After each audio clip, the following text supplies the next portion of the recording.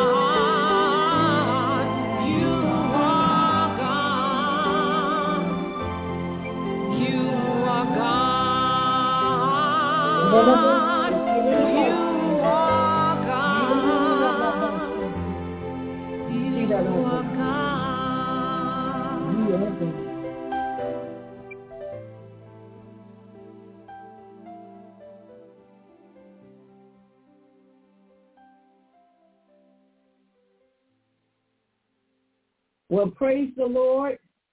This is Evangelist Janet Taylor coming to you live from Walls of Fire Deliverance Ministry International.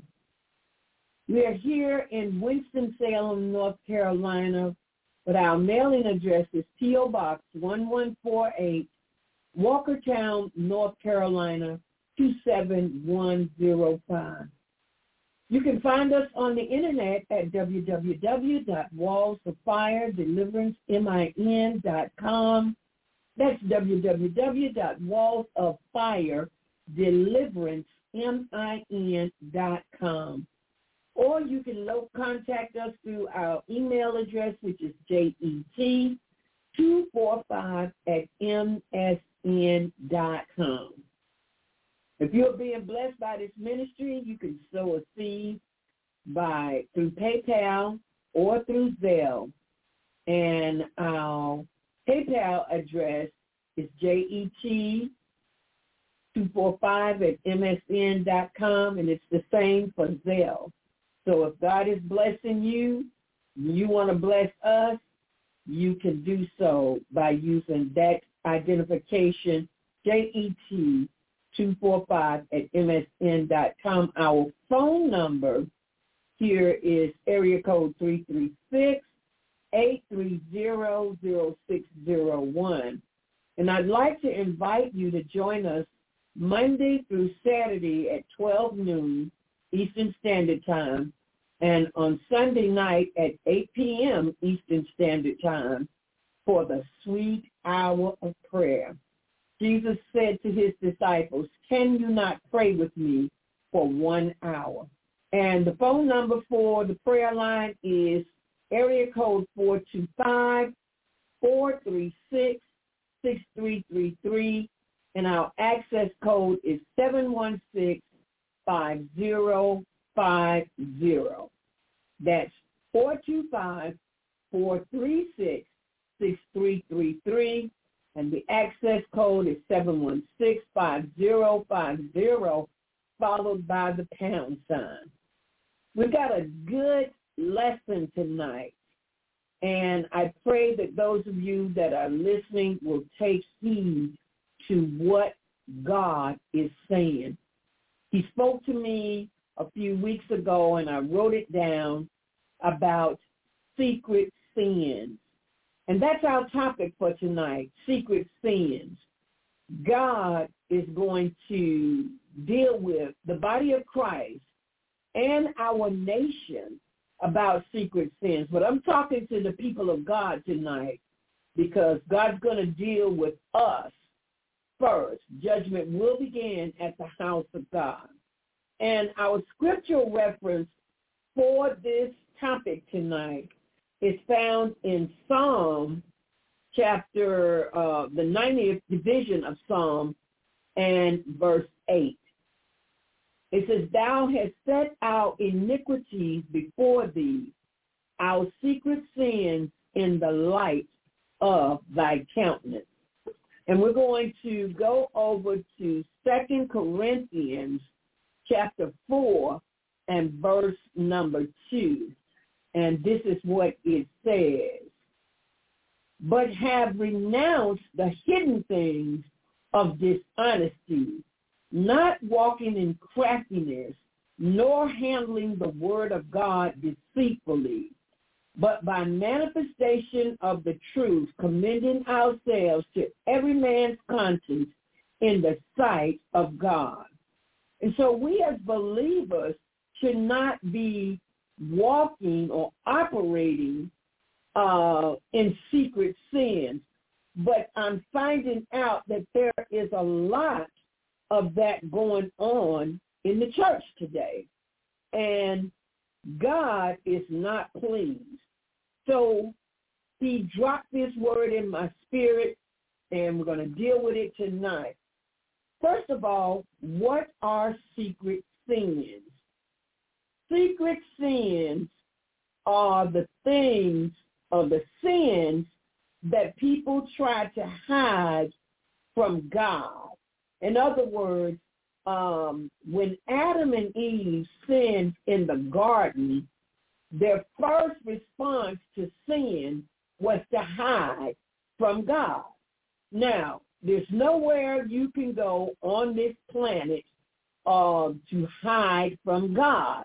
But nevertheless, that seems to be our first response for many people, not everybody, is to hide their sin. And there is no such thing as hidden sin. The Bible tells us that God sees everything. He's omnipotent, which means he has all power. He's omniscient. He is all-knowing. And he is all-seeing. He is everywhere at all times. So there's nothing hidden from God. But secret sins are referred to as iniquity. And these are the things that they're very dangerous sins because they can actually split off and develop lives of their own and be controlling you without even knowing it. So I want to talk to you tonight, to those that are listening, about secret sins and what the Lord is saying about secret sins.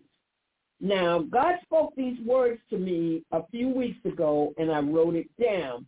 And whenever he says something like that, I don't dismiss it. I go back to it. After I write it down, I pray about it and meditate on it, and then I go back to it to see what the Lord is saying. And I inquired of the Lord. I said, Lord, what are you saying here?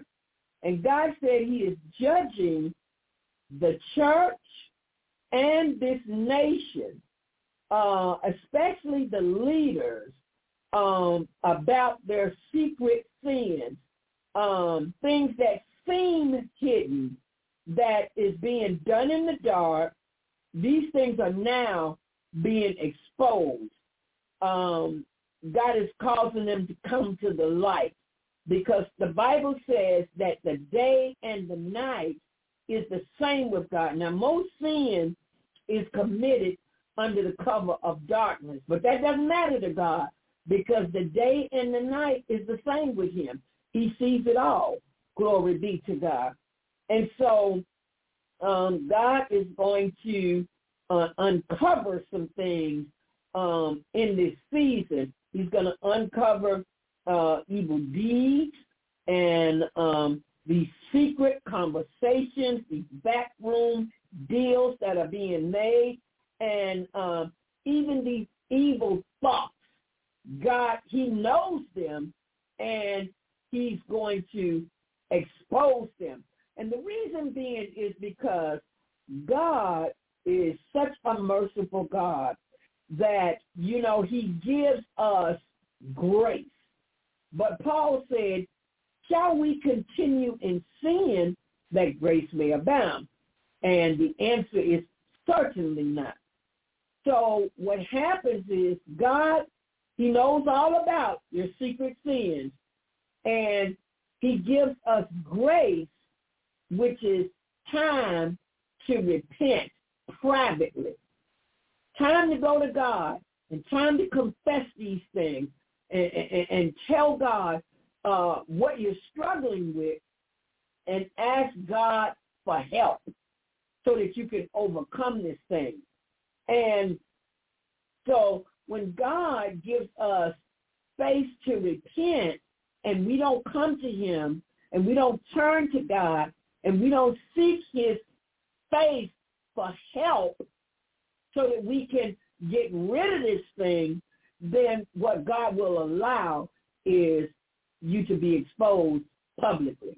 So you can go to God privately and confess this thing, or if you continue in it and just try to not even acknowledge that you have this problem, especially in leadership, in ministry.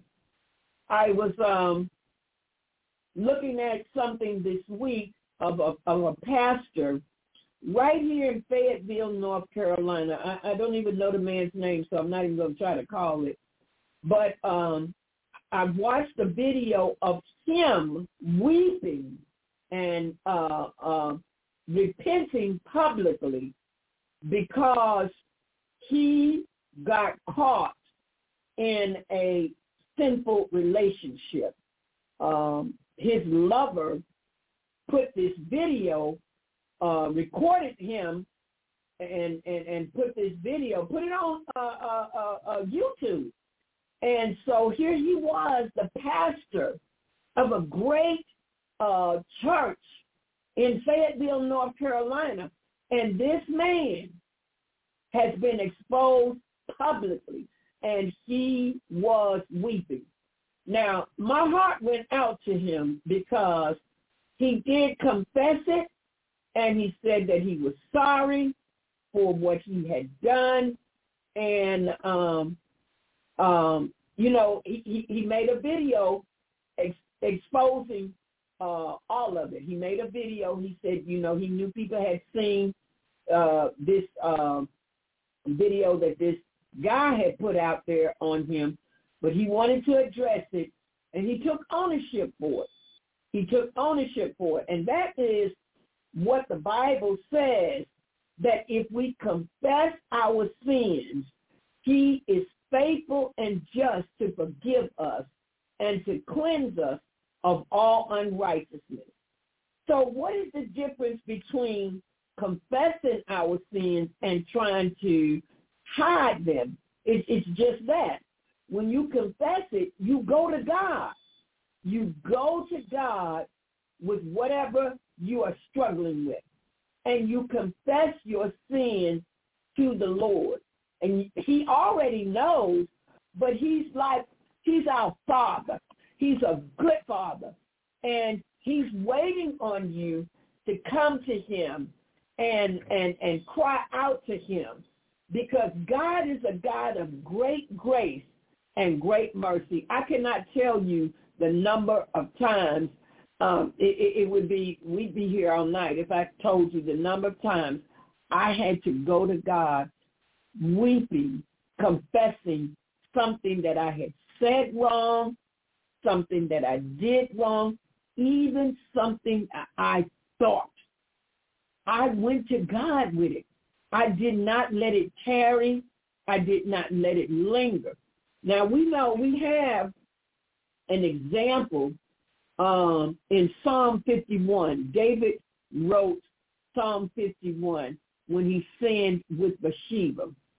And David repented for what he had done, because not only did he sin with Bathsheba, he had her husband, Uriah, put on the front line so he would intentionally be killed, because David had impregnated her, and then he tried to get Uriah to sleep with his wife, and when Uriah was more honorable than he and would not sleep with his wife during wartime, David thought his only other solution was to have him killed. So he told Joab, he sent him a letter, and he said, put him on the front line in the heat of the battle. And he knew that Uriah would be killed, and that's what happened. So God sent the prophet Nathan to him.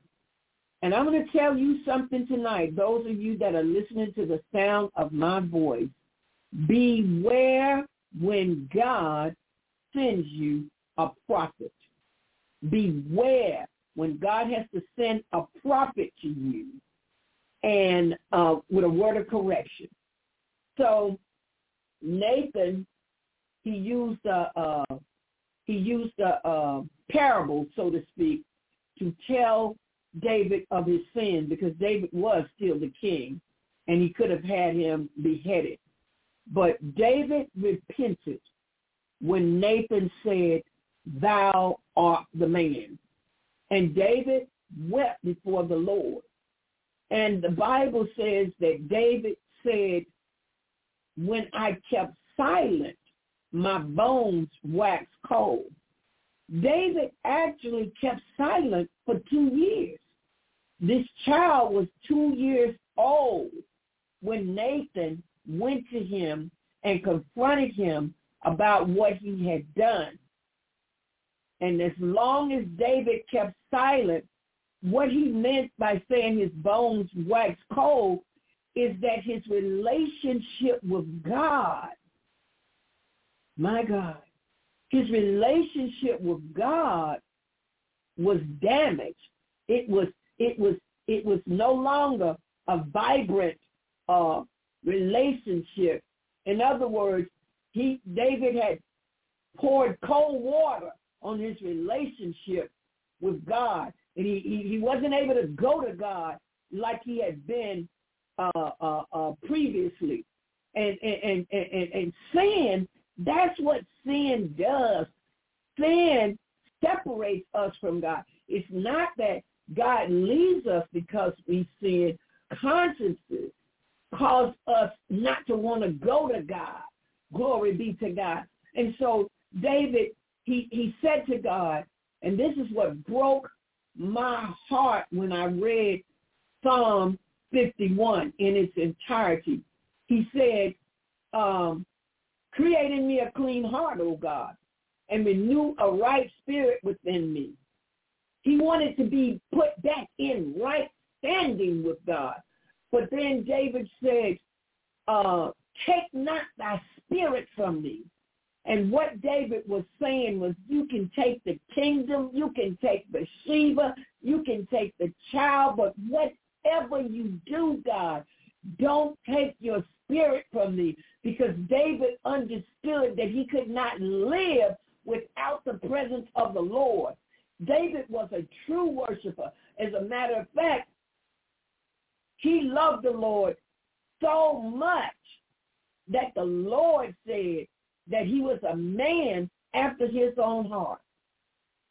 He never said that about anyone else, but he said that about David because David worshiped God with all his heart, but yet he sinned.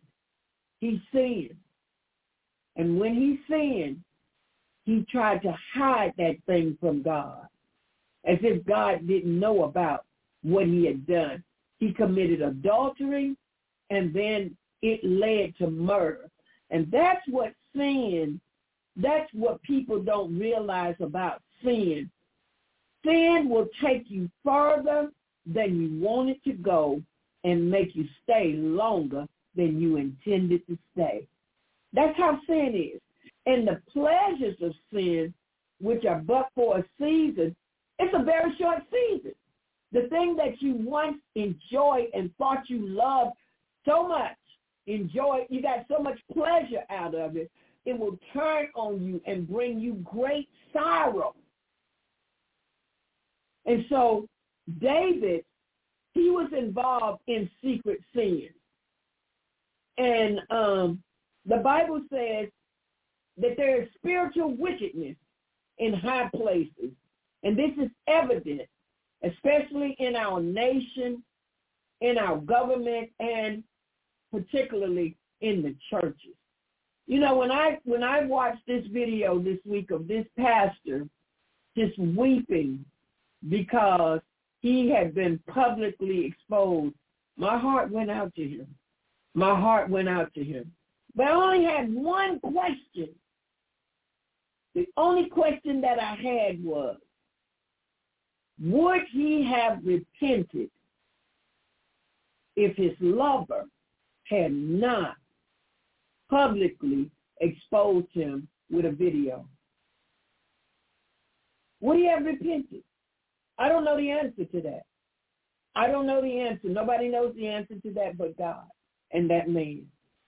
But so many times people continue in sin. They do it one time, they get away with it. They do it again, they get away. And so at some point, if you are a Spirit-filled Christian, the Holy Spirit, which convicts the world of sin, the Holy Spirit in you ought to bring that conviction. You ought to not be comfortable in unconfessed sin, these secret sins. And these secret sins is what's tearing up the church today. That's what's tearing up the body of Christ today. These secret sins, things that people are struggling with, but they won't take it to the Lord in prayer. The song says, what a friend we have in Jesus, all our sins and griefs to bear. What a privilege it is to carry everything to God in prayer. But if we don't take it to God in prayer, then you are trying to carry a burden that you are not meant to carry. And you can't you can't do away with the burden. There's nothing you can do to get rid of it, because what can wash away my sins? Nothing but the blood of Jesus. So secret sins are iniquity. They are hidden sins, things that are hidden. And we think they're hidden from God, but they are not. And instead of crying out, Lord, please help me, by shining the spotlight on this and helping me to come forward to you, so that not only can I expose this sin, but I can expose the devil. That's who needs to be exposed. But the enemy says, oh, you don't want nobody to know about that. Oh, they're going to shun you if you tell that. But you know what? The devil is a liar. Glory be to God. So, Father, I pray for our nation tonight, that the Holy Spirit will convict our leaders of sin and greed, for those who are trying to kill, steal, and destroy your people, oh God. evil plans and their plots and schemes and devices. So much is being done against God's people, even in the church. Lord, help us to be set apart for your glory. Hallelujah. And to be holy because you are holy. God never asked us to do anything that he didn't already equip us to do. He sent the Holy Ghost so that we could live holy. Glory be to God. And Father, we repent tonight. We repent and we ask you to forgive us of our secret sins. The Bible says, let every man examine himself. See, nobody has to point the finger at you. You know yourself. You know where you're falling short. You know what you're struggling with. You know those thoughts that keep coming back to you. Now, I got to say this. Every thought is not yours. The enemy is firing off those fiery darts. That is why you got to have on the whole armor of God. You got to have the helmet of salvation and the breastplate of righteousness and your loins girt about with truth. The word of God is our number one weapon against the onslaught of the enemy. So those that are neglecting the word, you are already giving place to the devil. You're giving him access to you because you have no word in you. And what the enemy is, he's always looking for access. But where the word is, he'll get the access denied message. And where there is no word, he's coming right on in. He's coming right on in with his demons. And so we have to stay prayed up and fasted up. And I'm going to tell you something. You got to have your loins girt about with truth and your feet shod with the preparation of the gospel of peace. We must have the shield of faith. The scripture says, above all, having the shield of faith to quench all the fiery darts of the enemy. Satan and his imps, they are firing these fiery darts at the saints of God in rapid succession. It's like a machine gun. But you have got to have the shield of faith to quench all the fiery darts. Satan is a liar. The Bible says he is a liar and the father of lies. But he's going to lie to you all day. He's going to tell you you're not this, and you got that, and you're not this, and you didn't do that, and you got this, and you didn't do that right. And he's going to tell you nobody likes you, and he's going to tell you you're ugly, you're dumb, you're stupid, and you can't get anything right. But you have got to have the word of God in you. When he comes in like a flood, the Spirit of the Lord will lift up a standard against him. But if you don't have no word in you, you have nothing to fight with.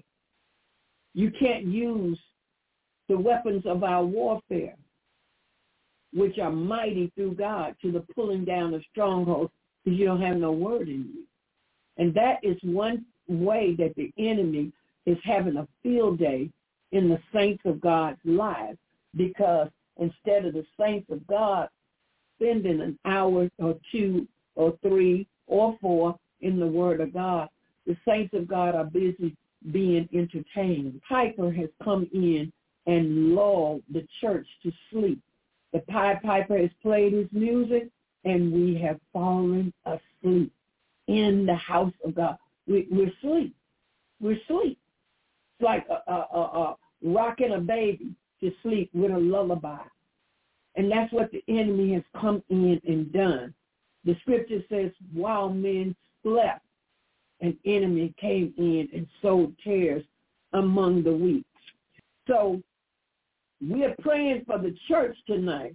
We're praying for the leaders of the church, the pastors and the ministers and the deacons and all of the officials of the church, the evangelists, the prophet, and the prophetess and the apostles and the teachers and preachers. We're praying for you tonight.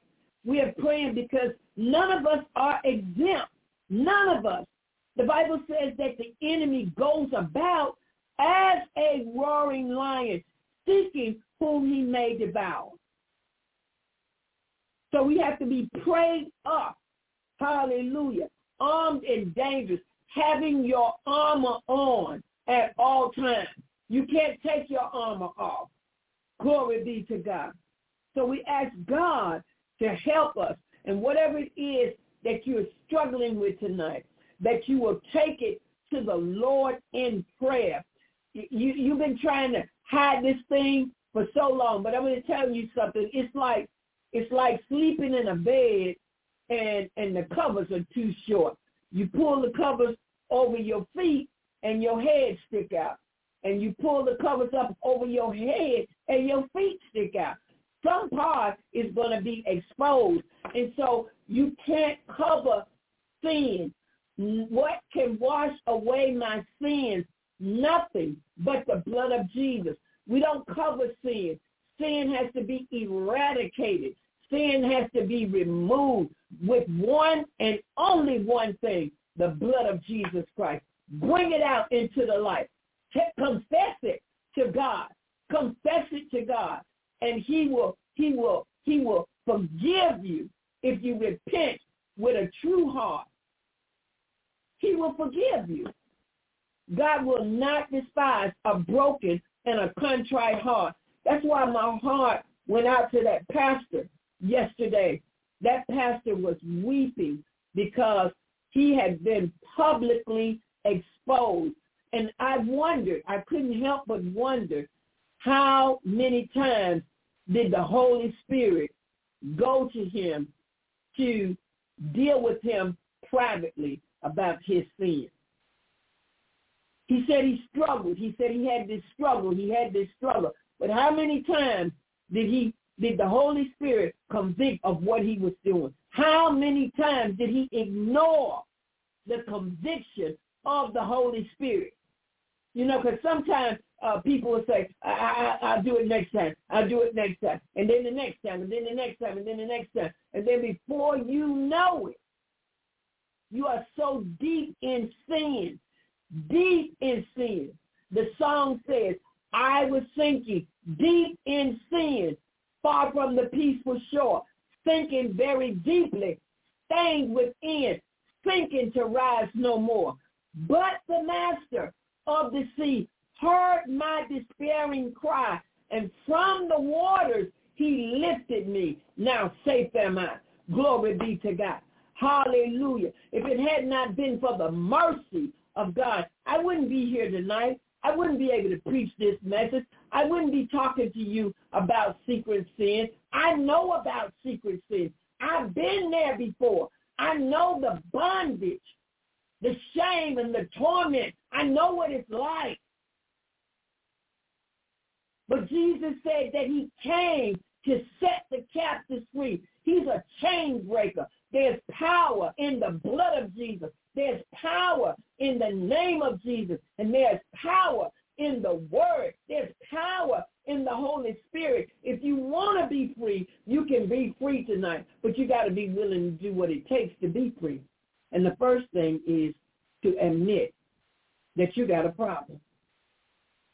You know, when people go to a doctor because they're not feeling right in their body, you know, the doctor doesn't call the sick people and say, hey, are you sick? No. What happens is the people call the doctor. The people call the doctor and say, I'm not feeling well. I need an appointment to see the doctor. And soon as you get in his office, he says, what seems to be the problem? He needs you to admit that you have a problem. You've already admitted that by calling him, making the appointment. Now he needs you to go into details to tell him what the problem is. Doctors do not call people and say, hey, do you have a problem that you want me to solve? No, it doesn't work that way. You have to call them and then go to them. And that is the way it is. Our Father is the chief physician. When we have a problem, we have to go to him. Yes, he knows all about it. He knew you when you were in your mother's womb, but you got to go to him and confess, Lord, I have this problem. Lord, I struggle with this. Lord, help me. Help me to overcome this. But we're not willing to. We're not willing to do that. And that's what you do privately. You do that privately. Nobody else has to know that you told God that you were struggling with X, Y, and Z. God doesn't put your information, your business on Facebook. God doesn't put us on blast. What we tell God in private, it'll stay there. But if we don't go to God privately, the enemy will expose you publicly. He will. He's low down like that. The same devil that you slipping and dipping and hiding and sliding with will expose you.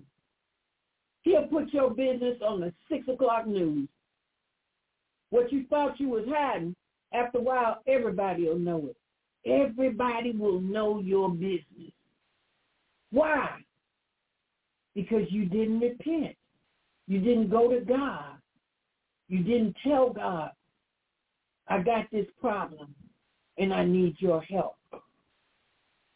And that's how secret sins operate. You're thinking you're trying to keep this secret, and after a while, everybody's going to know. So we ask the Lord tonight to help us, to search our heart and see if there be any wicked way in us. And if there is, God, bring it to the light. Bring it to the light. Bring out everything that's hidden in our hearts, Lord. And I want to talk about some secret sins. I'm going to talk about that in a minute. You know, demons try to, they're used to trip us up and to trap us into things. And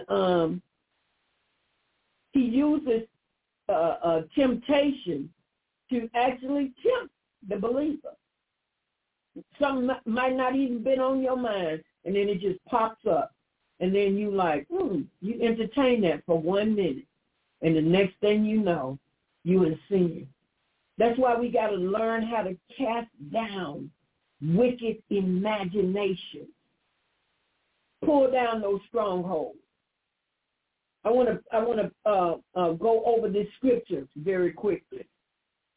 For the weapons of our warfare are not carnal, but they are mighty through God to the pulling down of strongholds. Glory be to God. Casting down imagination and everything that is exalted itself against the knowledge of God, and bringing into captivity every thought to the obedience of Christ. Now let's look at this. God has given us weapons, so we don't war after the flesh. But we have these weapons of our warfare, and they are not carnal. You're not going to cuss a demon out. That's not going to work. But they are mighty through God. Did y'all get that? Mighty through God. Have mighty weapons of warfare, but they are only mighty through God. So that's why we got to go to God. That's why we have to confess these things. Because these weapons are mighty through God to the pulling down of strongholds. What are some of these weapons? The word, the blood, the name of Jesus, prayer, praise, worship, faith, These are just a few of the weapons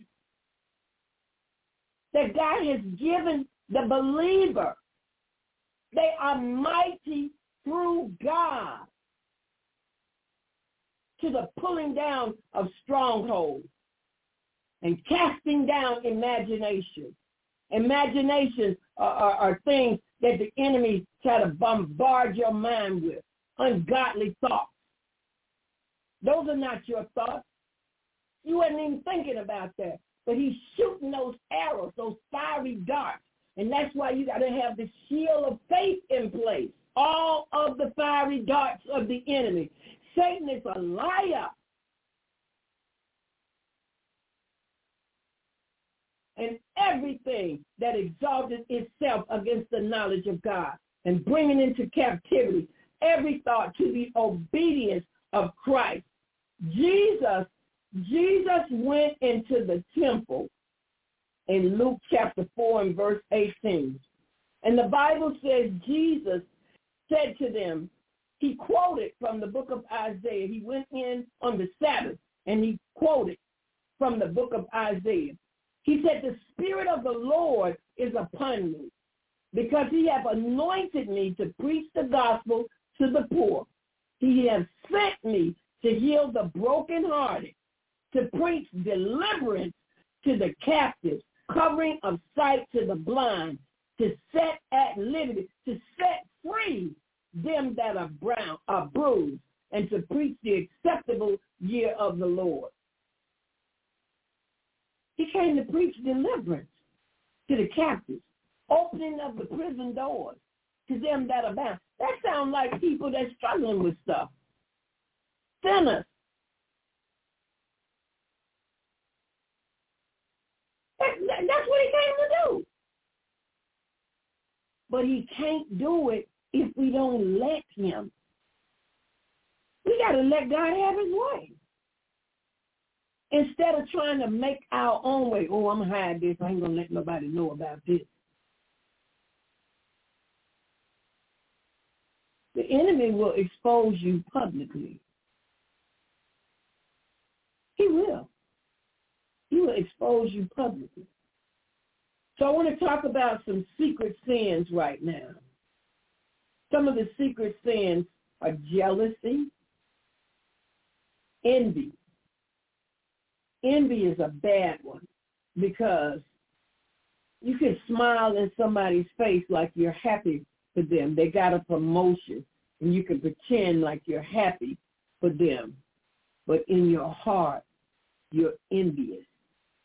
And envy and covetousness go hand in hand. Somebody got a new car, and they show you their new car. And in your face, your countenance says, oh, I'm happy for you. Oh, what a blessing. I'm rejoicing with you. But your heart is envious car that they got and what you're driving, or you're covetous. You wish you had their car. That's a bad spirit. Envy and covetousness can lead to murder. It can lead to murder. That's why Cain killed his brother Abel. He was envious. He was jealous and envious of him. And he killed him. Hatred, unforgiveness, gossip, bitterness, resentment, something that happened to you years ago. Somebody did you wrong, somebody betrayed you, and you are bitter. I remember one of my sisters, God just showed me lemons. He just showed me lemons concerning her. And I told her, I said, God says you're bitter. And she tried to water it down. She tried to say, what had happened to her. And I said, but you're bitter. You're bitter. And God showed it to me. I saw her face and I saw lemons. That's a spirit of bitterness. She was bitter about something that happened to her. And it was a hurtful thing. but it left her bitter. Resentment, pride, prejudice, self-righteousness, greed, gluttony, idolatry, worry, fear. These are secret sins. Sexual immorality, perversion, self-glorification. You know, pride and self-glorification, they go hand in hand, because people who are proud pretend that they are better than others. Yeah, they like to boast and brag, and they, you know, they look at other people. It's kind of like the Pharisee that prayed in the Bible and said, Lord, I'm so glad I'm not like others. The very fact that he said that showed that he was worse than all of them. He was messed up, but he had a self-righteous spirit about him. He wasn't relying on the righteousness of Christ. He was relying on his own righteousness. I don't do this. I don't smoke. I don't drink. I don't do this. But what were his secret sins? You know, that's what he didn't do publicly. But what were his secret sins? He probably was full of envy and jealousy and pride. He was definitely full of pride, because he said, I don't do what everybody else is doing. And adultery is a secret sin. Most people do not start out, you know, it's done in secret. It's done in the dark. And people are slipping and sliding and sneaking and hiding in and out of hotels and motels and until they get caught. Yeah, until they get caught. But the Bible says that if a man looks at a woman and lusts after her, he has committed adultery in his heart. Lust is a secret sin. You think nobody can see it. The men are lusting and the women are lusting. Most people that are involved in witchcraft and the spirit of control, they operating in witchcraft, but they operating in deceit and craftiness, because they're trying to control you, but they don't want you to know you're being controlled. So they try to pretend, oh, I'm doing this for our good. This is what we're going to do. I'm doing this for your good. But really, it's witchcraft. It's the spirit of witchcraft. They want to control you. Deceitfulness. That's when people try to manipulate you and try to get you to do what they want you to do instead of what you wanted to do. Like, you came up with this idea. You said, well, let's go to the park today. Oh, no.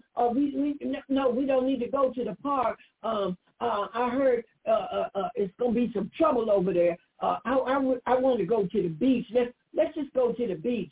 So they just manipulated you with deceitfulness, because nobody was talking about no trouble going to be over there at the park. That's how they manipulated you to get you to do what they wanted to do. And that's very prevalent today. People are doing this. People are doing this on a regular. It's all in the church. It's all in the church. That spirit of deceitfulness and manipulation. That's a spirit of witchcraft. That's a spirit of control.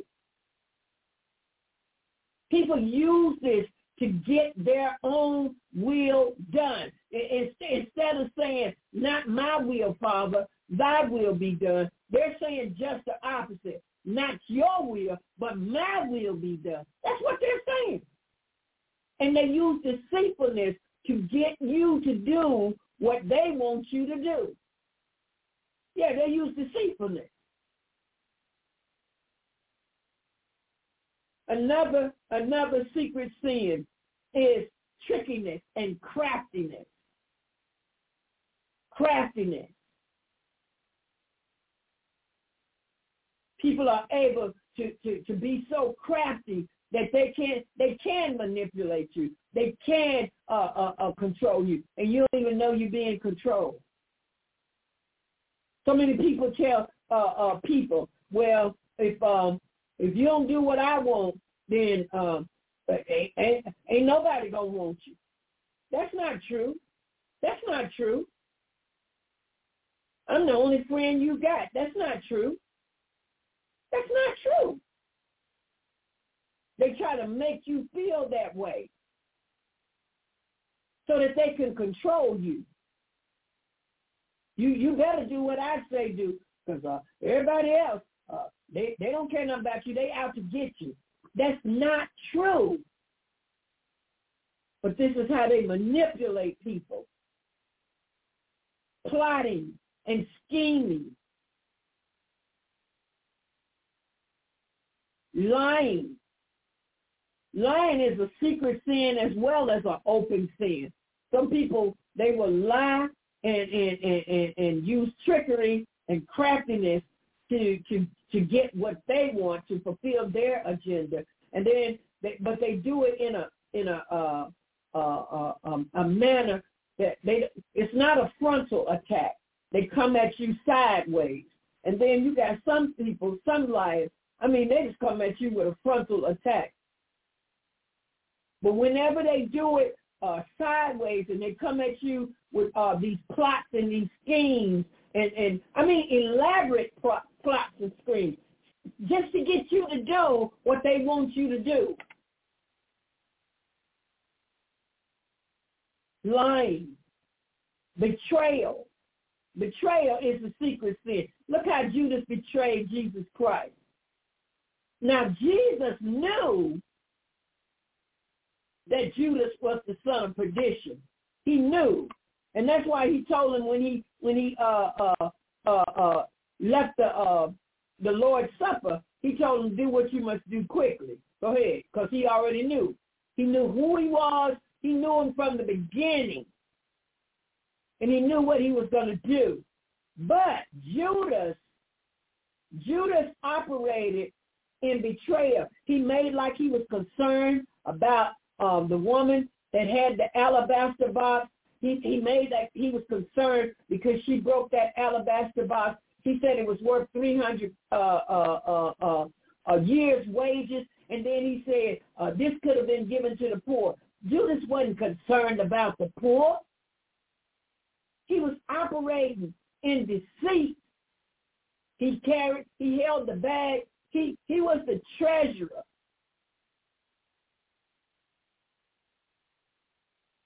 So he knew what he was doing. He was dipping in the till, had his hands in the cookie jar, but it did not catch Jesus by surprise. Jesus knew he was the betrayer. But what I love about Jesus is that he did not expose him. He knew all along who Judas was. He never told the other disciples who Judas was. It would have caused a ruckus.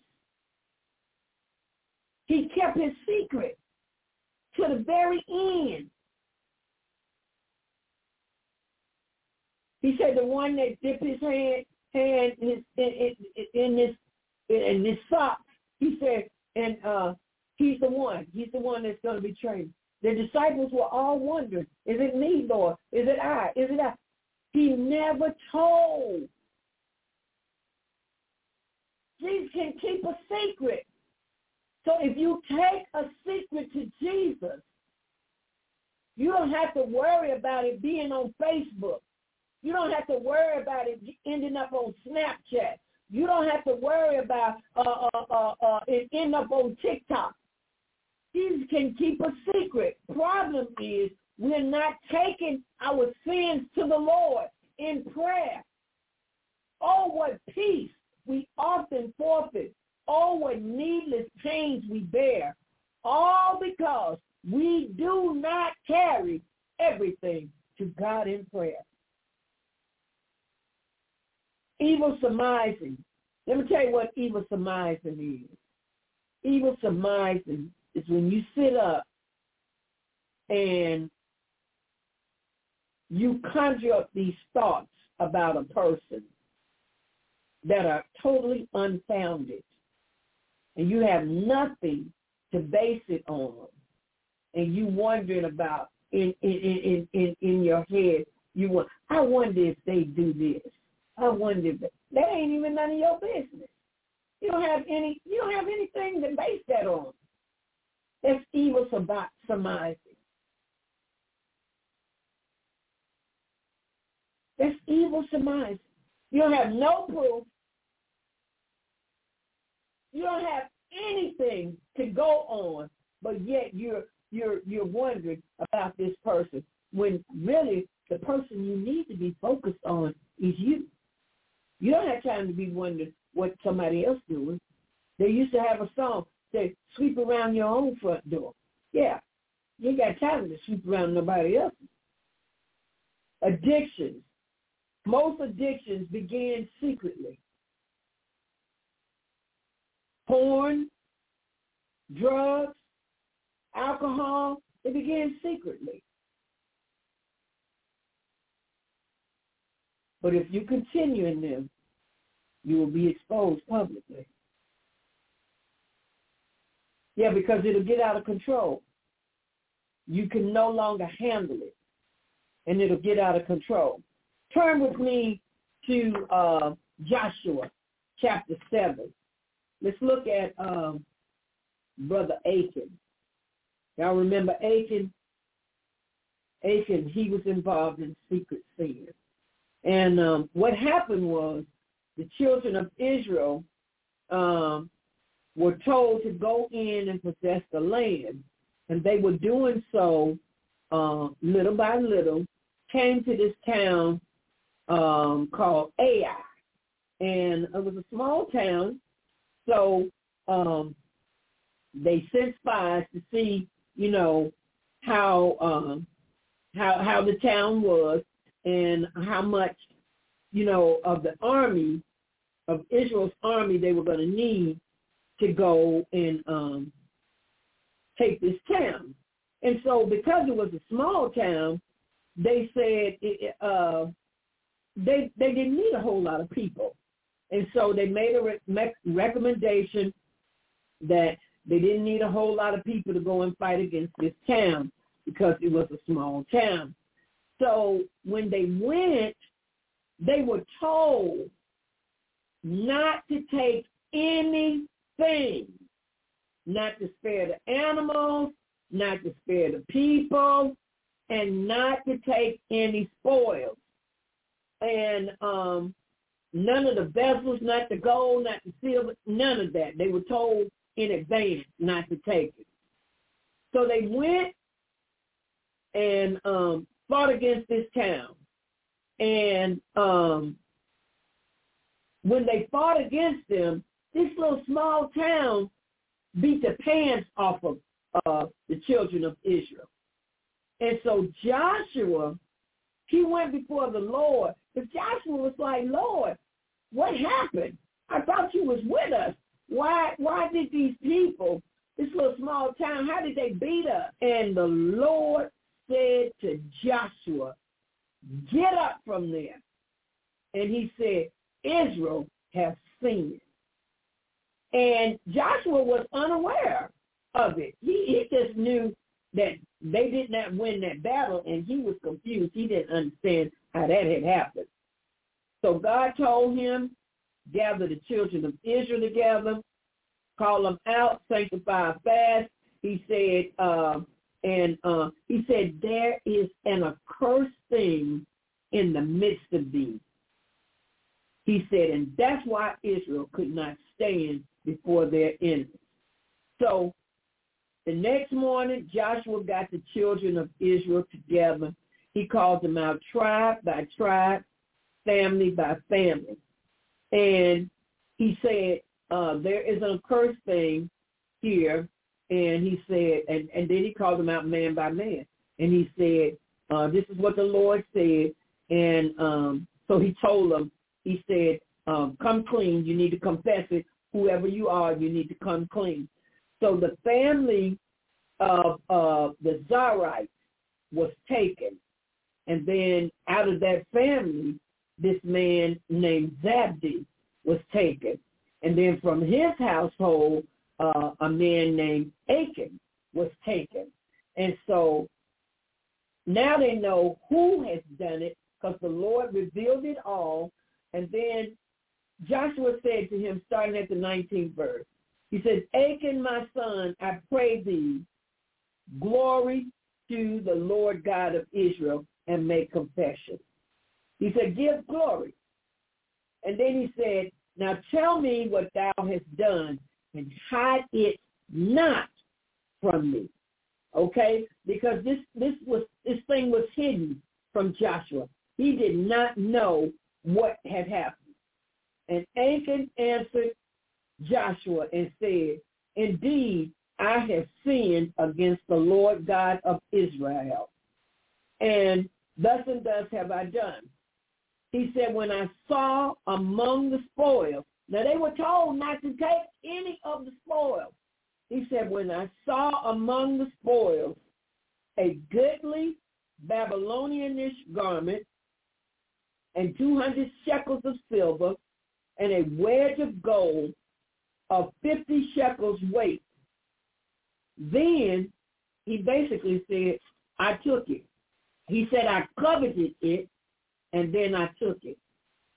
He said, and I hid it in the earth in the midst of my tent, and the silver under it.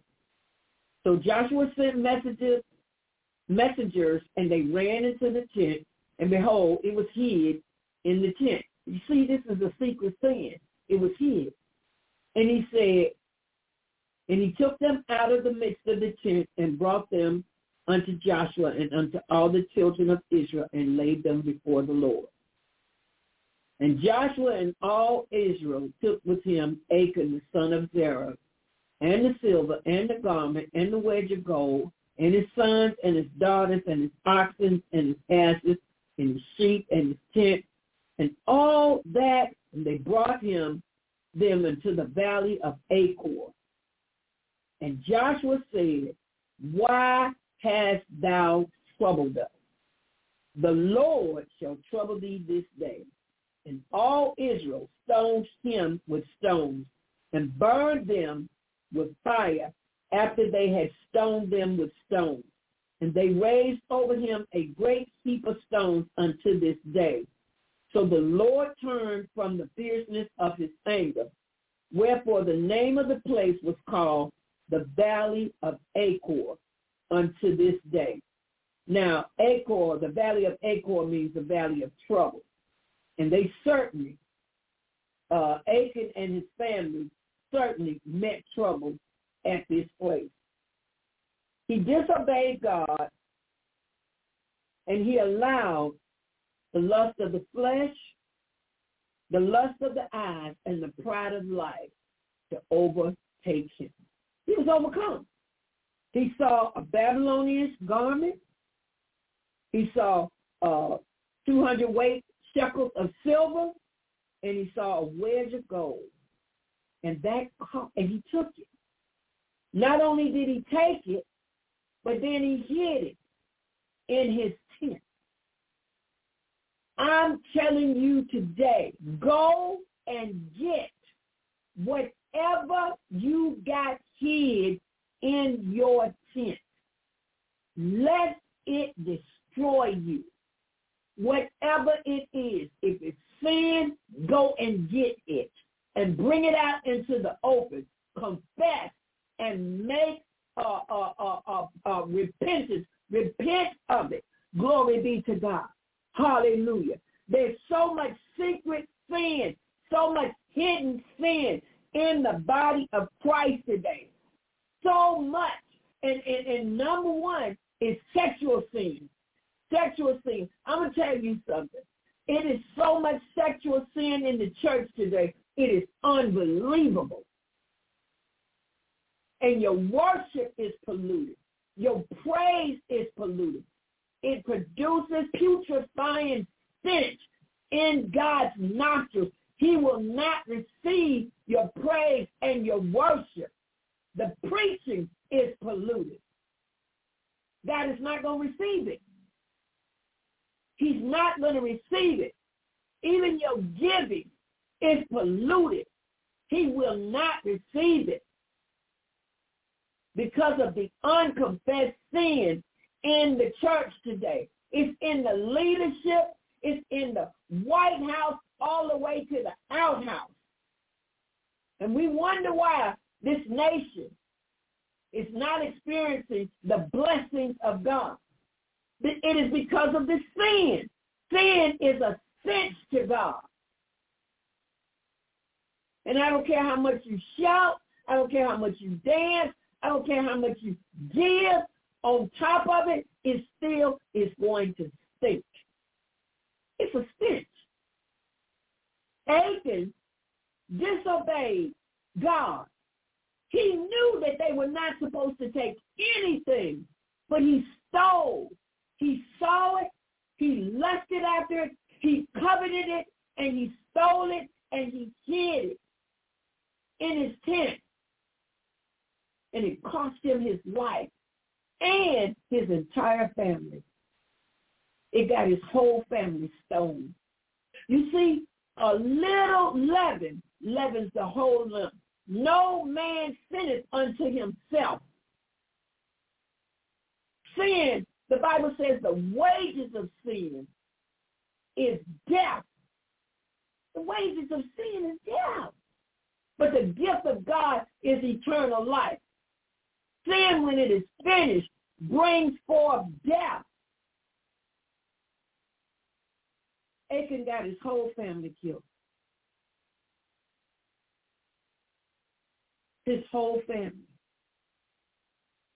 You don't know how your sin is going to affect somebody else in your household, in your family, or even in the church. You have no idea. You think it's just you. You think, well, it's just me. You got to deal with me. No. Sometimes you deal with your children. The devil don't play fair.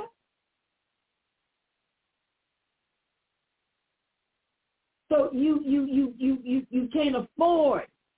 You can't afford to play with sin.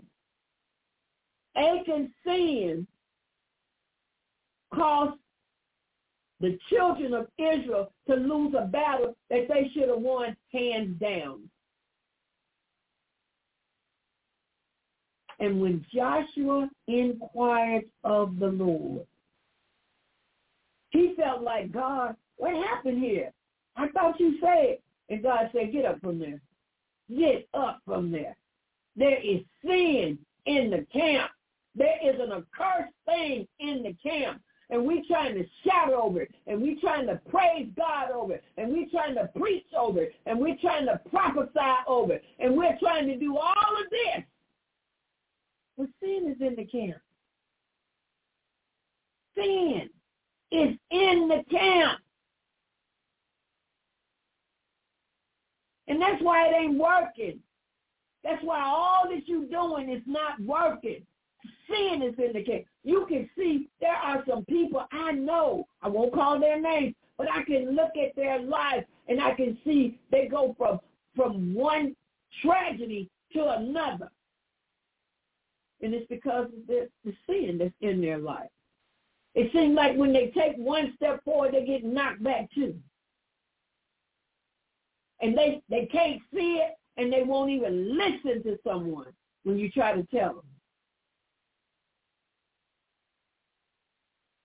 A girl called me not too long ago telling me to pray.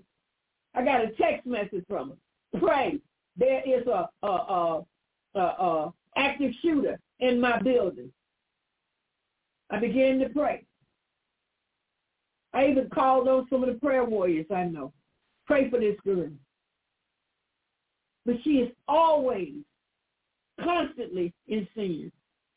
And she don't even think you know about it. She's constantly, continuously in sin. And it's only by the grace of God that he spared her life. That active shooter was in that building. It was on the news. He was in that building. Now, she don't like me. She's one of them people that she'll tolerate me. She don't want to hear what I got to say. But guess what?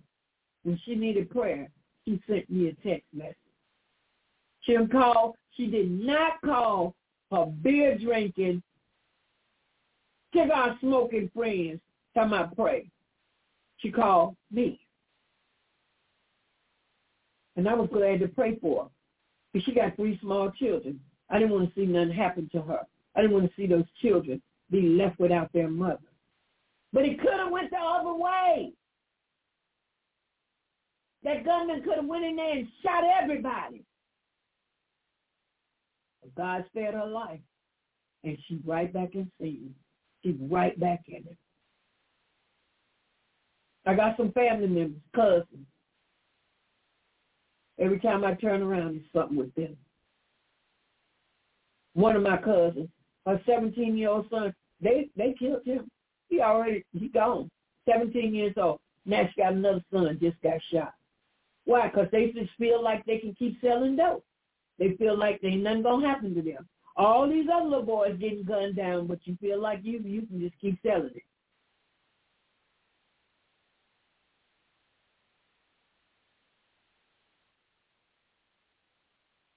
And they can't even see. Hey, we not getting anywhere. They hustling backwards.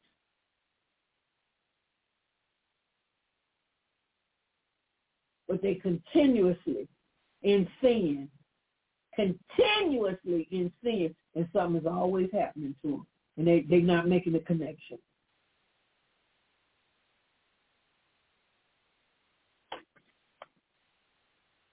Secret sins.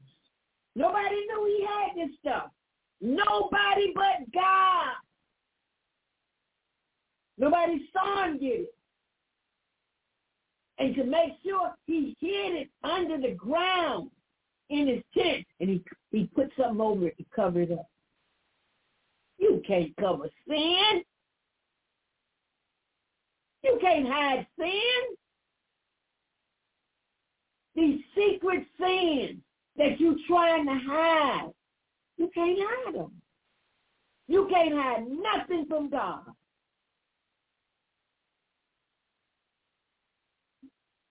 This cost his family their lives. All of them were stoned to death. Because of the lust, he yielded to the lust of the eyes, flesh, and the pride of life. Now, you might say, well, he was tempted. I'm glad you said that. Let's talk about that.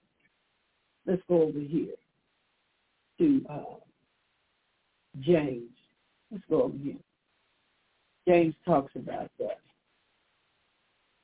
Hallelujah. Let no man say, this is James 1, 13 and 14 and 15. Let no man say when he is tempted, I am tempted of God.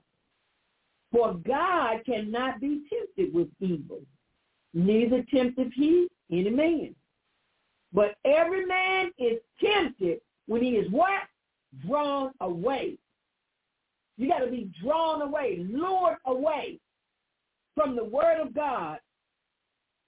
He's drawn away by his own lust and enticed.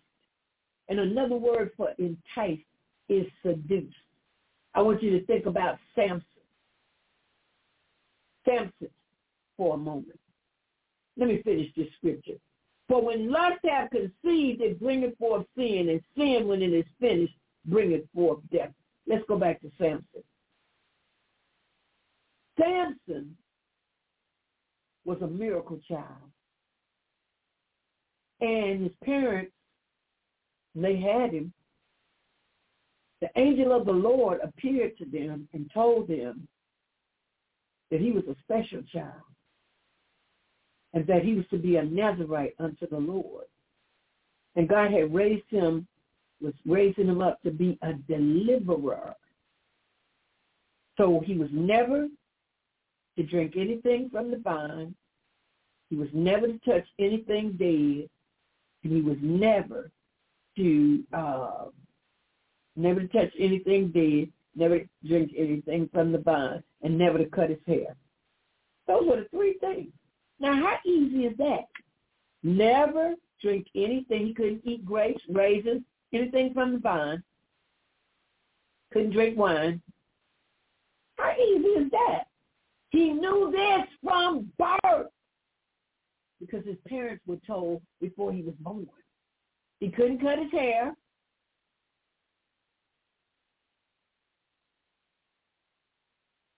And he couldn't touch anything dead. And the very things that he was commanded not to do, that's what he did. And he had a problem. He had a problem with his flesh. Enemies were the Philistines. And God gave Samson supernatural strength to deal with them Philistines. He was there. He was the children of Israel's deliverer, a mighty man who God raised up for this specific purpose. And so, when God shows you who your enemies are and your purpose, the last thing you want to do is go and get entangled with one of your enemies. Now, he could have got one of the daughters of his own people for marriage. Well, he went and got one of the daughters of the Philistines. He wanted one of the daughters of his enemy. So he got the first one, and then she deceived him, and she ended up getting killed, her and her father. He didn't stop. That wasn't enough to stop him. God was using him in a mighty way. Philistines couldn't do nothing with him, so they set a trap on him. And I'm going to tell you something tonight. The enemy knows your weakness. And if he don't know it, he won't stop till he finds it out. And his enemy found out Samson's weakness was women. And so he raised up one by the name of Delilah. Now, Delilah seduced him. She did just what her name means. She was a seductress.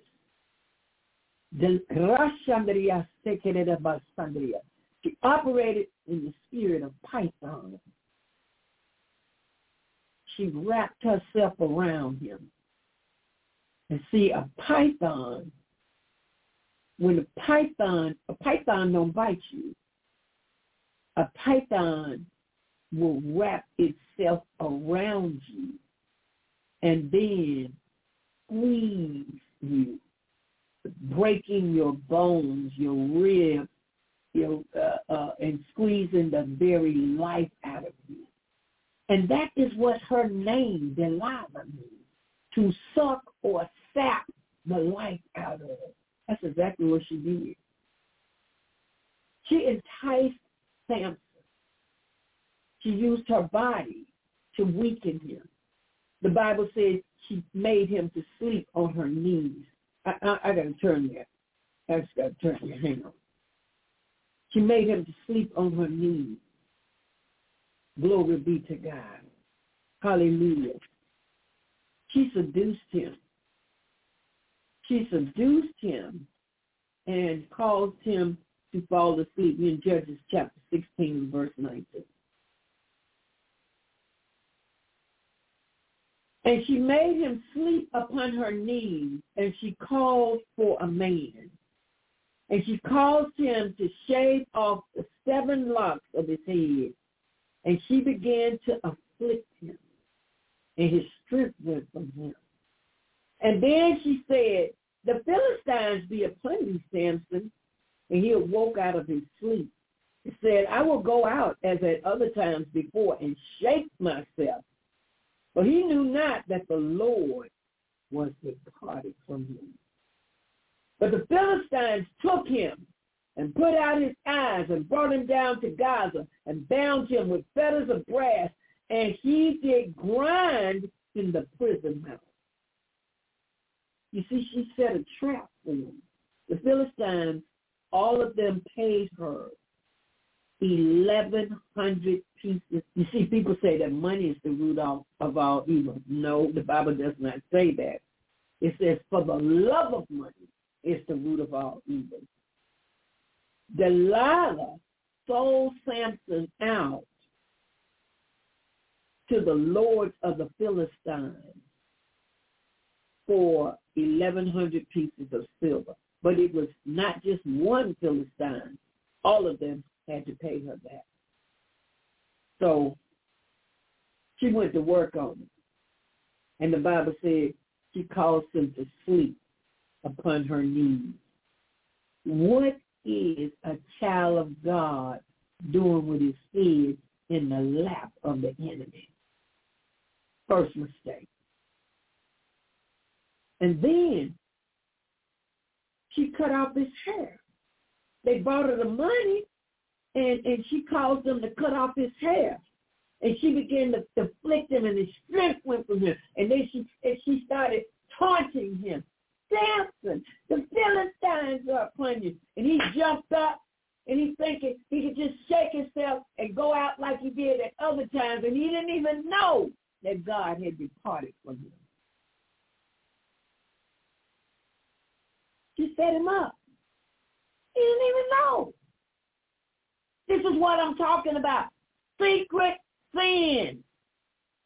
He didn't even know that the Lord was departed from him. The Lord was the source of his strength. And he didn't even know it. Until they came in there and they bound him with chains. And they put out his eyes and put him in the prison. He didn't even know. And that's what sexual sin will do to you. That's what secret sin will do to you. It will cause you to think that you're still anointed.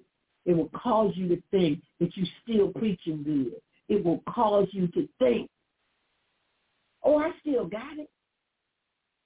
It will cause you to think that you're still in right standing with God.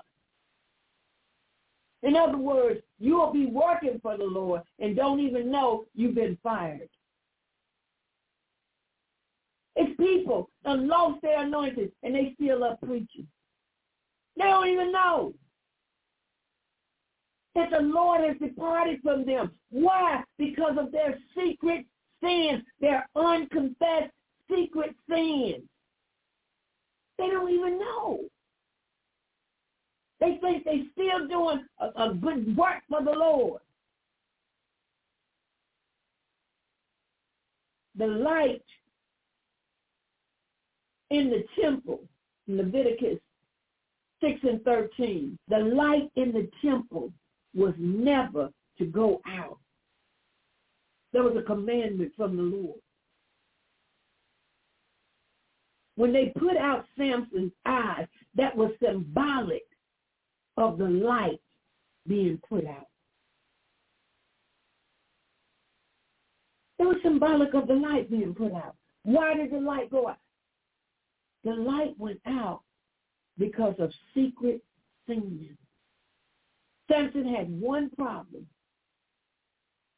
and he didn't take it to the Lord. It was lust. He couldn't control it, and it controlled him. He didn't confess it. He didn't take it to the Lord in prayer. And it controlled him. As a matter of fact, it overpowered him. Secret sins. So we need the Lord to help us, because the Bible says that none but the righteous shall see God. We need God to help us. Whatever it is you're struggling with tonight, take it to the Lord in prayer. Get on your knees. Get in your secret place. Cry out to God. Stop trying to hide sin in your tent. Bring whatever you got in your tent that's hidden tonight. Bring it out. Bring it to the light. Bring it to the Lord in prayer. Confess it. Say, Lord, I'm struggling with this. Because he's the only one that can help us. God is the only one that can help us. He's the only one that can deliver us. He's the only one. And what you try to hide from God, it'll be an embarrassment to you. Samson ended up embarrassed because his purpose was to be a deliverer, a judge and a deliverer to Israel. And he ended up embarrassed, being an embarrassment.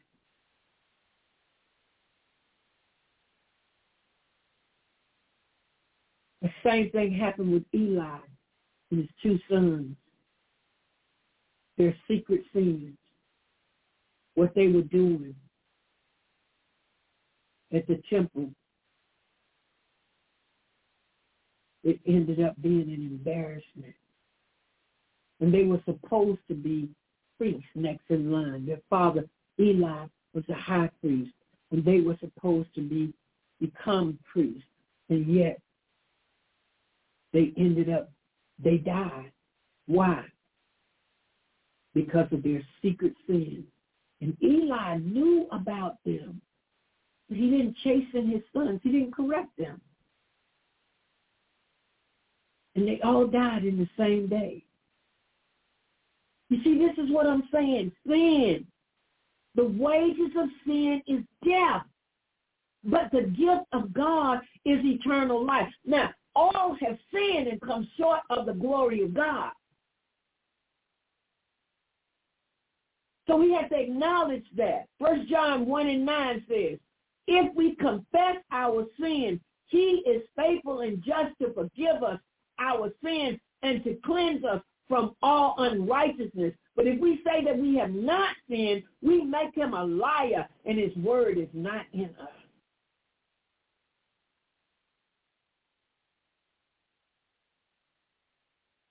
So there's no point in pretending that we are without sin. But we have to take it to the Lord in prayer. Bring it to the light. Stop trying to hide what you really can't hide anyway. You can't hide sin. Where? Where can you hide? Where can you hide from God? From the all-seeing eye of God. Where? Sin will destroy you. The only thing we can do with sin is bring it to the Lord. Bring it out. Bring it out in the open to the Lord and confess it to him. God is faithful and just to forgive us and to cleanse us from all unrighteousness. Eli did not chasten or correct his son. And it cost him his life and their life as well. And the Bible says that when the wife was having the baby, the light in the temple went out. And she named the baby Ichabod because the glory of the Lord had departed from Israel.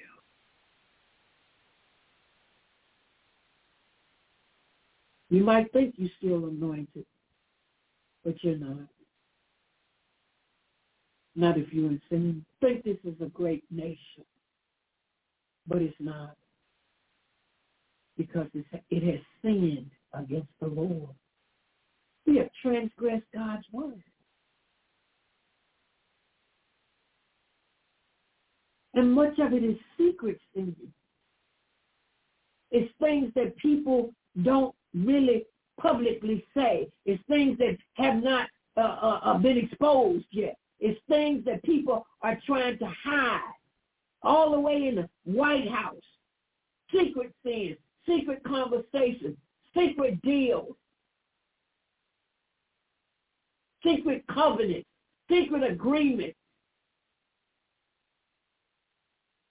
And this has been going on for years. and we think God is going to overlook it. He will not.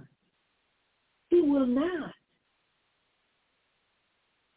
He's too holy. He will not. And when you see this stuff in the church, this is why he said judgment must begin at the house of God. God's going to deal with the leadership first. With the leaders of this nation, the leaders of the church. Going to deal with it. You see in the book of Ezra, and I'm just about to close. In the book of Ezra, the priest, he had a difficult assignment. And his assignment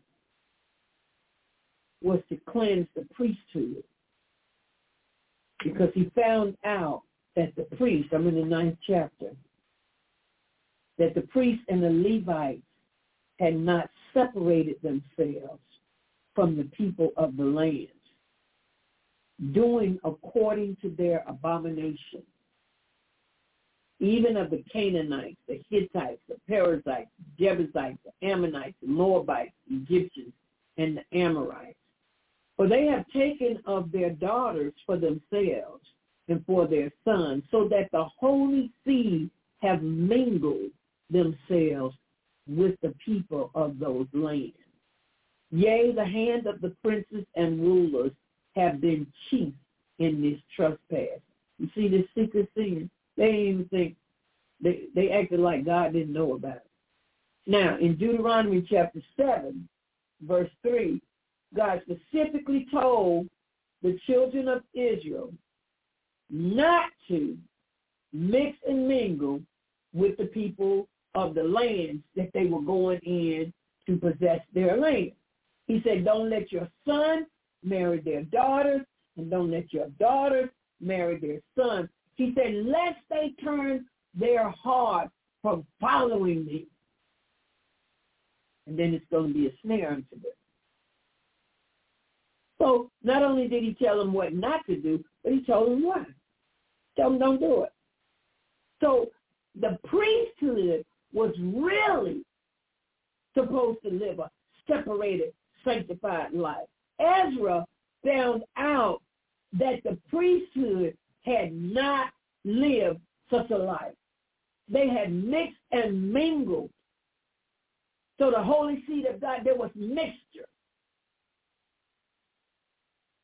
And when Ezra said, when I heard this thing, I rent my garment and my mantle and plucked off the hair of my head and my beard and sat down astonished.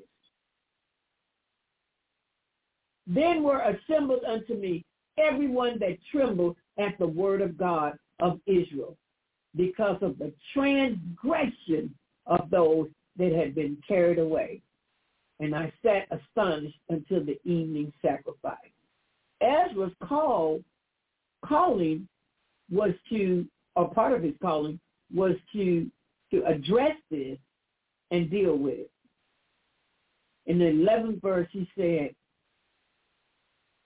which thou hast commanded by thy servants the prophets, saying, the land unto which ye go to possess it, it is an unclean land, with the filthiness of the people of the land. This is why there cannot be any mixture in the body of Christ. He said, be ye holy, for I am holy. We must live separated, holy, sanctified lives unto the Lord. We cannot mix and mingle with the world.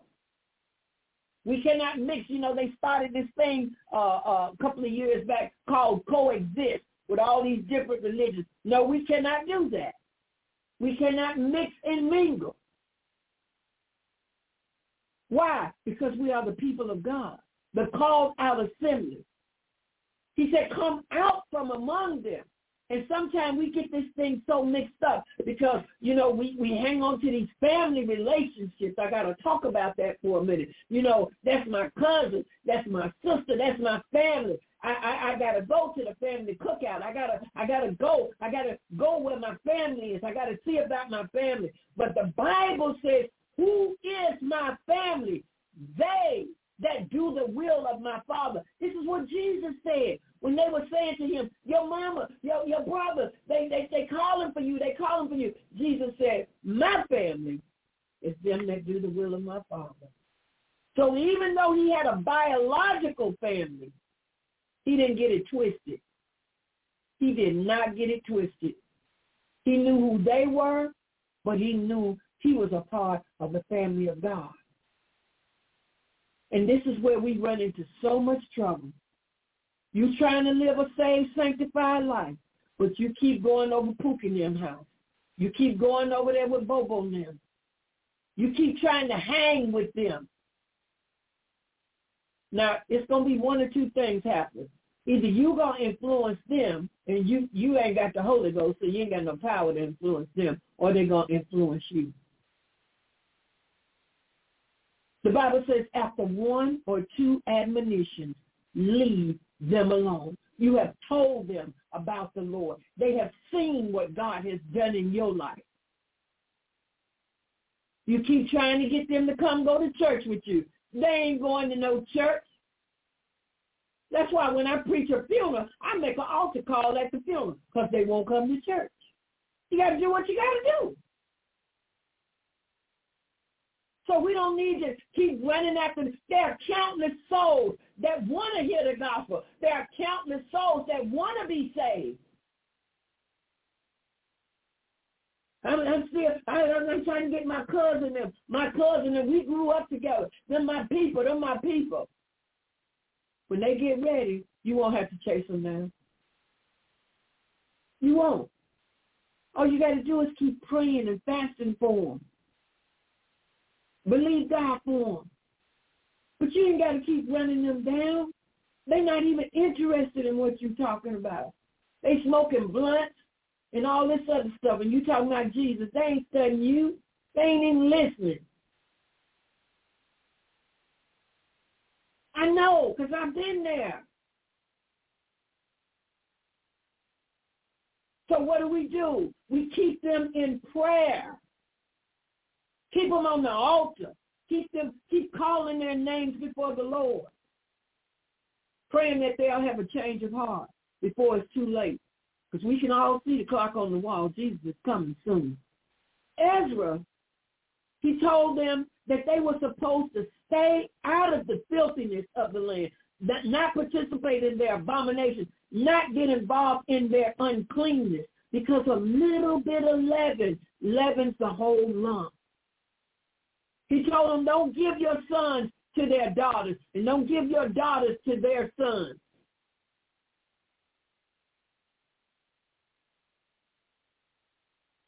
And then he had a hard assignment. He had to tell them to separate themselves, starting at the 10th chapter. Now, when Ezra had prayed and when he had confessed, weeping and casting himself down, Ezra wasn't even guilty of this, but he confessed it as a nation. And the Bible says that when he got through, then the people wept very sore. And they said, we have trespassed against God, and we have taken strange wives. What are strange wives? I'm not talking about marriages today. I'm not talking about marriages in the natural sense. I'm talking about things that we have married to. We've made covenants. We've made agreements with the Philistines in this world. And we wonder why things are not going well. We've made covenants with these things. Hallelujah. We've made unholy alliances. You're trying to take something that's unclean and join with it and think that because you clean, it's going to be clean. It's not going to happen. We're making business deals and agreements. Well, people, they don't want the Lord. They don't want the Lord. Best thing you can do is keep them on the altar, keep them in prayer. You're trying to go in business with them. You unequally yoked. We make marriages to these things. Now, I'm going to talk about this before I close tonight. A lot of people in the body of Christ are in covenant with these fraternities and these sororities and all this Freemasonry, and you think that you are really saved, but you are not. Some people marry into Catholicism, and you wonder why you can't get the devil out of your house, because you're serving a false God. Nowhere in the Bible did God tell us to pray to Mary. Nowhere in the scripture. Mary didn't die for us. At least Mary didn't die for me. Mary didn't hang on the cross for me. It was Jesus. It was Jesus Christ, the Lamb of God, whose blood was shed. And you want to make a covenant with some unholy entity. You're in a marriage with some unholy entity. I'm not talking about a natural marriage. I'm not talking about your husband or your wife. I'm talking about things that you have married to that are not of God. You've made agreements. And those covenants that you have made, you don't even know how wicked they are. Most people that's in Freemasonry and the Eastern Stars and all of that, they don't even know the magnitude of how wicked those organizations are. These people are serving in the church, singing on the choir, ushering on the usher board. Many deacons are Freemasons. Call themselves a deacon, and you call yourself, you're a Freemason. May God have mercy on you. And some of you know the truth. Some of you know the truth about these organizations, but you operating in deceit, the spirit of deceit and stubbornness. And you won't come out of it. You're in secret sin. You're in secret sin because you deceive other people to get them in these organizations. You make them think it's such a wonderful thing. You know how wicked that mess is. It's wicked. It's wickedness. You have pledged your heart to another, but you claim you're married to the Lord. You're committing a spiritual adultery, and you are in sin. You've gone a whoring after other gods, all these false gods tied up with that Freemasonry, Osiris, all of this. The Eastern Stars, they worship the sun. Worship the sun. God is not pleased with this, and it's in the house of God. And he's saying to you tonight, come out from among them and be ye separate. Run for your life. If you are in this, I encourage you to get on your knees tonight and confess. Confess your sins to the Lord Jesus Christ. Do it privately. Do it privately. Some of you know that you've made a mistake. You know, hey, I got in this thing, I didn't know what it was, but now I see. And you're ashamed. You want to come out, but you're ashamed. You're like, what will the brothers think? First of all, them ain't your brothers. And it's not what they think, it's what God thinks. And what has he said? Thou shalt have no other God beside me. That's what he said. We have to worship him and him alone and serve him in the beauty of holiness and righteousness. Why? Because none but the righteous shall see God. So I want to encourage you tonight, if you're in secret sin, come out. Come out tonight. And it's real simple. Just find you a quiet place. Get on your knees and confess to God. Confess it to God. Tell God what you're struggling with.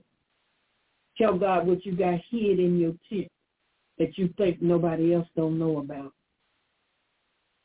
Come clean with him tonight. Come out of secret sin. The thing that you are hiding, the very thing that you are hiding or trying to hide, it will destroy you. I encourage you tonight to get on your knees and cry out to the Lord. Read Psalm 51 and ask the Lord to create in you a clean heart. Pray for courage. Pray for wisdom. Ask God to help you. Ask God to help you come out of whatever it is you're into tonight that is not of God. And you know it's not of God. You've been feeling the conviction. Ask God to bring you out. Ask him to bring you out tonight. And he will. He will deliver you. He will hear your cry and pity your groan. He will deliver you.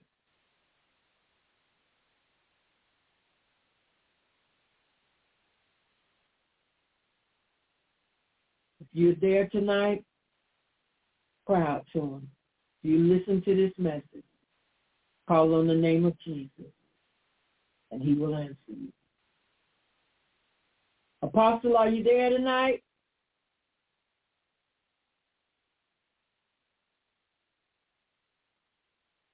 This is Evangelist Janet Taylor coming to you live from Walls of Fire Deliverance Ministry International, located in Winston-Salem, North Carolina. Our mailing address is P.O. Box 1148, Walkertown, North Carolina, 27105. If you have been blessed by tonight's message, Secret Sins, if this message has ministered to you in any way, I encourage you to sow a seed into this ministry. You can sow a seed through PayPal or through Zelle using our email address for the identification, which is jetn.com. You can find us on the web at www.wallsoffiredeliveranceministry, www.wallsoffiredeliverancemin.com. If you need prayer, give us a call at 336-830-0601. God bless you. God bless you. God bless you. I want to close with these words. Now the God of peace that brought again from the dead our Lord Jesus, that great shepherd of the sheep, through the blood of the everlasting covenant, make you perfect in every good work to do his will, working in you that which is well-pleasing in his sight. Through Jesus Christ, to whom be glory forever and ever. Amen. God bless you. God bless you. God bless you. Thank you for allowing us to be with you on tonight and to minister this word, Secret Sin. God bless you. Amen. And have a good night.